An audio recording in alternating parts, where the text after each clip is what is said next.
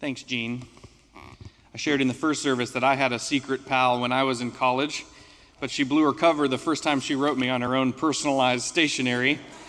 So I acted surprised a year later when we found out who our secret pals were as best I could. This morning we're continuing in our sermon series on the book of Genesis, beginning at the beginning. So far we've been through the 7 days of creation, God creating human beings in God's own image. We've seen the humans placed in the Garden of Eden, and we've seen them disobey God's command, and now they're outside of Eden, and you're going to see this morning as we read the story of Cain and Abel that things are only getting worse. So as we prepare to hear God's word read and proclaimed, let us bow for a word of prayer. Let us pray. Spirit of the living God, blow through this place, we pray. Open our eyes and our ears that we might hear your word for us today, and in our hearing, equip us to obey. All this we pray in the name of Christ, the Word made flesh. Amen. The New Testament lesson is 1 John 3, verses 11 through 18. Listen now for God's word to you.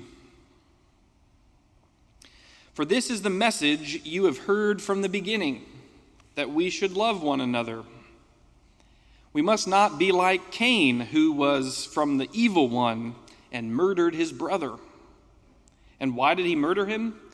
Because his own deeds were evil and his brother's righteous. Do not be astonished, brothers and sisters, that the world hates you.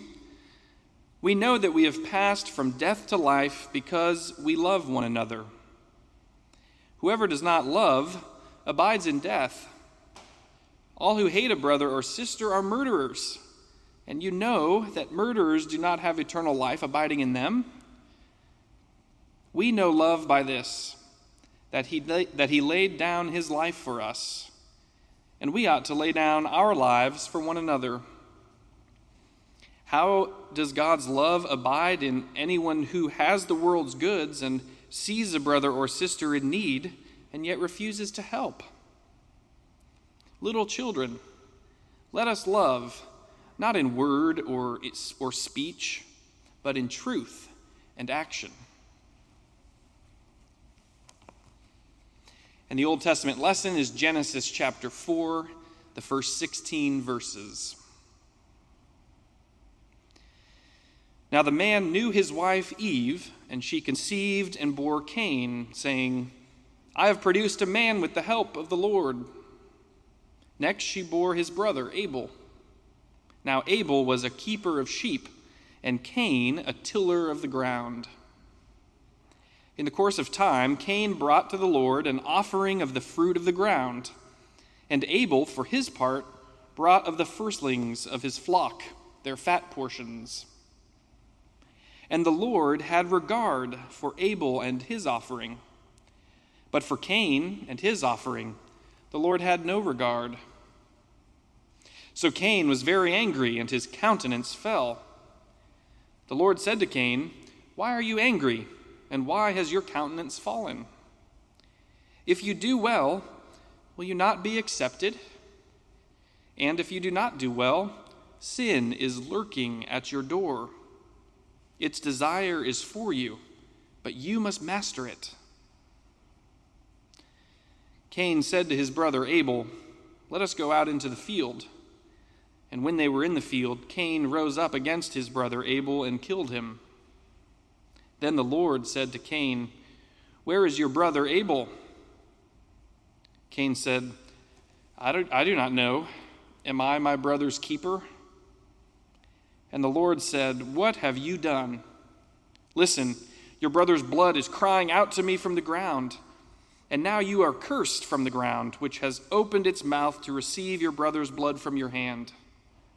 When you till the ground, it will no longer yield to you its strength. You will be a fugitive and a wanderer on the earth.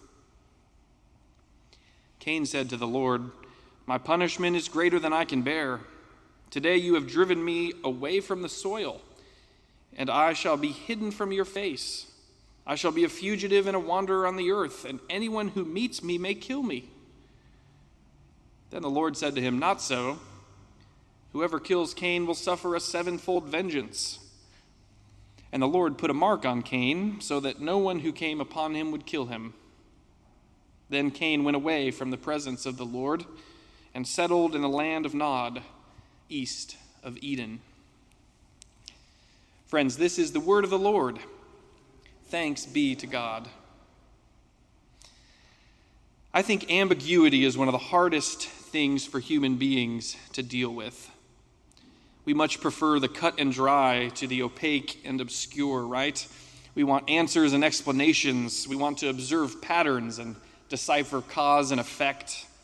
We want to know when someone is guilty and when someone is innocent. Ambiguity, for the most part at least, feels like nails on a chalkboard to us. And there's a lot of ambiguity in this story about Cain and Abel, which makes it a rather hard text to interpret. The ambiguity starts right away with God's reactions to each of these brothers' offerings. God has regard for Abel and his offering, but for Cain and his offering, God has no regard. And at face value, this seems terribly unfair, right?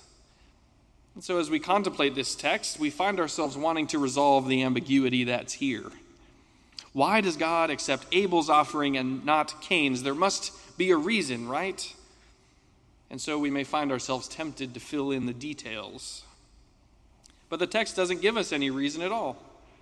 It simply says that for whatever reason, God accepts the one and not the other. Some interpreters offer a range of speculation related to the kind of offering God prefers or the manner in which the offerings are presented. But the truth is, the text provides no distinction between these two brothers' offerings, leaving us in conjecture about how to fill in the gaps. And interestingly, believe it or not, that seems to be what's going on in the oldest translation of the Bible. The Septuagint was a Greek translation of the Hebrew Bible that began in the 3rd century BC. And usually in Genesis, the Septuagint translates the Hebrew word for word into Greek with incredible accuracy. But in this text, there's some evidence that the translators tried to resolve some of the ambiguity that exists in the original text. For instance, though the Hebrew uses the same word to describe the offerings that Cain and Abel each bring before the Lord, the Greek translation offers two different terms for the two offerings, which seem to suggest that Cain's offering was somehow inherently inferior to Abel's. And furthermore, the Septuagint emphasizes Abel's goodness. God looks upon Abel's offering as an expression of Abel's genuine love for God. It's called a gift. Cain's offering, meanwhile, is called sinful later on in the text, even though that's not present at all in the Hebrew original. And so on account of the Septuagint, Abel becomes a sort of righteous martyr in the history of this text's reception and tradition. And in the New Testament, which depended largely on the Septuagint for its Old Testament allusions and quotations, Cain is depicted almost like an Old Testament Judas. Hebrews 11 says that Abel offered a better sacrifice than Cain. And in our text from 1 John today, we heard Cain's deeds were evil, while Abel's were righteous. Now, it may well have been the case that Cain's offering was somehow inferior to Abel's, or maybe Cain was just a bad dude. But if we try to resolve the ambiguity that exists in this text too soon, we may miss some of what's going on subsequently in the rest of the story. You see, after Cain's offering is rejected, he gets very angry, and in good biblical parlance, his countenance falls. That is, he gets dejected. Why the long face? God asks Cain. Why are you angry? And why is your countenance fallen? And knowing the answer, God gives Cain an exhortation that's especially poignant given the ambiguity that exists surrounding the offerings. God says, "If you do well, will you not be accepted? And if you do not do well, sin is lurking at the door. Its desire is for you, but you can master it. God encounters Cain in a moment in which Cain has decided that life is unfair. He's angry and he's sullen and he wants to lash out. Sin is lurking at his door like a lion poised to pounce on its prey. God warns Cain that sin is coming for him, but assures him that it need not overcome him. You must master it, God says emphatically. God calls on Cain to maintain a firm sense of self-control in the midst of his anger and rage. Don't act out of your anger, God says. But Cain, of course, fails to master the sin that lurks at his door, and instead his sin overcomes him and he kills his brother Abel, thereby setting into motion the cycle of violence that continues to spin all around us to this day. Cain was overcome by his perception that life is simply unfair. And indeed, all of us face moments in our lives where something seems unfair. I don't mean unfair in the sort of nihilistic sense that everything is random and meaningless, nor do I mean unfair in the sense that justice is unattainable and so shouldn't bother to be pursued. I mean simply that sometimes things don't go our way.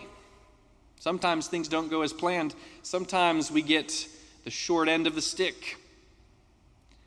When Cain's offering is rejected, he slams into one of those serious obstacles in life that leave us feeling enraged and angry. Anger builds up in his chest as his fight or flight instincts prepare him for battle. It's how we feel when someone less competent gets the promotion that we deserve. It's how we feel when someone else gets credit for all the work we did behind the scenes to make a project a success. It's how we feel when we studied harder for that test, but our best friend gets a better grade. I read last month that the world's oldest man just died, Freddie Blom of South Africa. Amazingly, he was a heavy smoker, and during South Africa's ban on the sale of tobacco for the COVID-19 quarantine, Freddie had to roll his own cigarettes on his 116th birthday. Meanwhile, 6 out of every 100 Americans will be diagnosed with lung cancer in our lifetimes. Some oncologists are studying a troubling trend of increasing lung cancer diagnoses in young, otherwise healthy non-smokers. Such a juxtaposition of circumstances creates dreadful ambiguity, right? We want to know why these things happen to one and not another, but there just isn't an explanation. We can't make things so simple. From our vantage point, certain things in life seem strikingly unfair. And so the message of this text is admittedly harsh and deeply challenging, but certainly relevant to us nonetheless. God calls for self-control specifically in the face of circumstances that seem unfair. God warns us that when we feel anger, it is easy to decide that what we're feeling is in fact righteous indignation. And then with the word righteous attached to our self-justification, we're happy to lash out and set aside all restraint. Cain is warning us that when we fail to master the sin that lurks at our door, the consequences are often violent and usually disastrous. Now, self-control doesn't mean thinking we're powerless to bring about change. Self-control doesn't mean sitting passively by in the face of injustice. It doesn't mean staying silent when we should speak. No, these are, in fact, sins of a different type. Self-control means maintaining diligence and clarity of mind, even in our assertive attempt to remedy a situation as much as possible. Self-control means pursuing justice by a means other than more injustice, creating reconciliation instead of pursuing retribution. Self-control, in the words of poet Rudyard Kipling, means keeping your head about you when all around you are losing theirs and blaming it on you. The Apostle Paul explains the concept like this: do not be overcome with evil, but overcome evil with good. That's the essence of self-control. It calls not only for mastery of destructive impulses, but also for a different kind of engagement, one that blows against the wind of prevailing cycles of violence, one that flows against the current of an eye for an eye and a tooth for a tooth mentality. This is a tall order, but it remains imperative. Cain's failure to master his most sinister impulses is something we see today throughout our society. We may not be murderers, but we too fail to exhibit self-control in ways that are detrimental to our well-being and advancement. Let's consider the most obvious example. As the election draws near and as the polarization in our country intensifies, we see more and more examples of people failing to maintain self-control over their tongues, right? Many of us have instances when we fail to master the harsh language that pours forth from our lips when things get political. Our public discourse from both sides of the aisle exhibits little self-restraint or control. Perhaps this is related to a larger shift to increasing cyber communication, which has become infamous over the last couple of decades and has only accelerated during the pandemic. Behind the cloak of perceived anonymity, or what psychologists call the online disinhibition effect, people say things on the internet that they would never say to someone face to face. And as a result, cyberbullying has become an enormous threat to our youth. The elderly are often scammed and preyed upon, and we seem to be losing our capacity for honest conversation and civil disagreement. And this sort of hostility towards one another is bad enough out there in the world, but it sometimes finds its way into our churches as well. We cannot act on certain impulses outside of the church and then suddenly excel at self-control when we enter these walls. If only the church were such a magical haven, we'd all want to be pastors. But our lives aren't so compartmentalized. And any willingness to forego restraint in one area of life is bound to have ripple effects into other areas of our lives. So I think we must always be attentive to this dynamic at play in our lives, and especially in our church. As Christians, we must set an example for the rest of the world about what it means to avoid a war of words. This doesn't mean that we don't talk about hard things.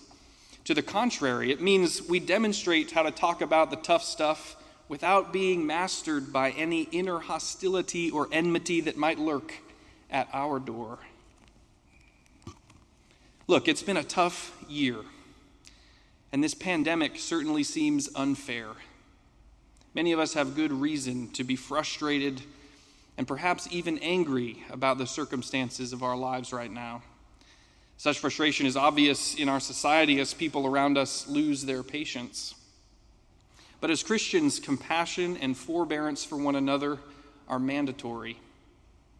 And we should be clear-eyed about our inner lives as November approaches and as we engage with a world that is suspicious and irritable. But the good news is God doesn't give us impossible commands, especially when we lean on the strength of God's Spirit. God would not have told Cain, "You can master this," if Cain must inevitably succumb to the worst of himself. The good news is that self-control is one of the fruits of the Spirit at work in us. The good news is that just as words spoken in rage can be destructive, words spoken in love carry incredible constructive potential. The good news is that love can be as contagious as hate. Love can overcome fear, and love can break us out of the cycle of Cain's violence and hostility. So when we face circumstances that seem unfair, and when we feel the sting of a harsh word or a breach of trust, let's dare to remember that God calls us to a higher road, and that by God's Spirit we can learn from our mistakes, we can grow in self-control, and we can represent the power of love and unity in a world that desperately needs a Christ-like witness. So may it be so. Alleluia, and thanks be to God. Amen.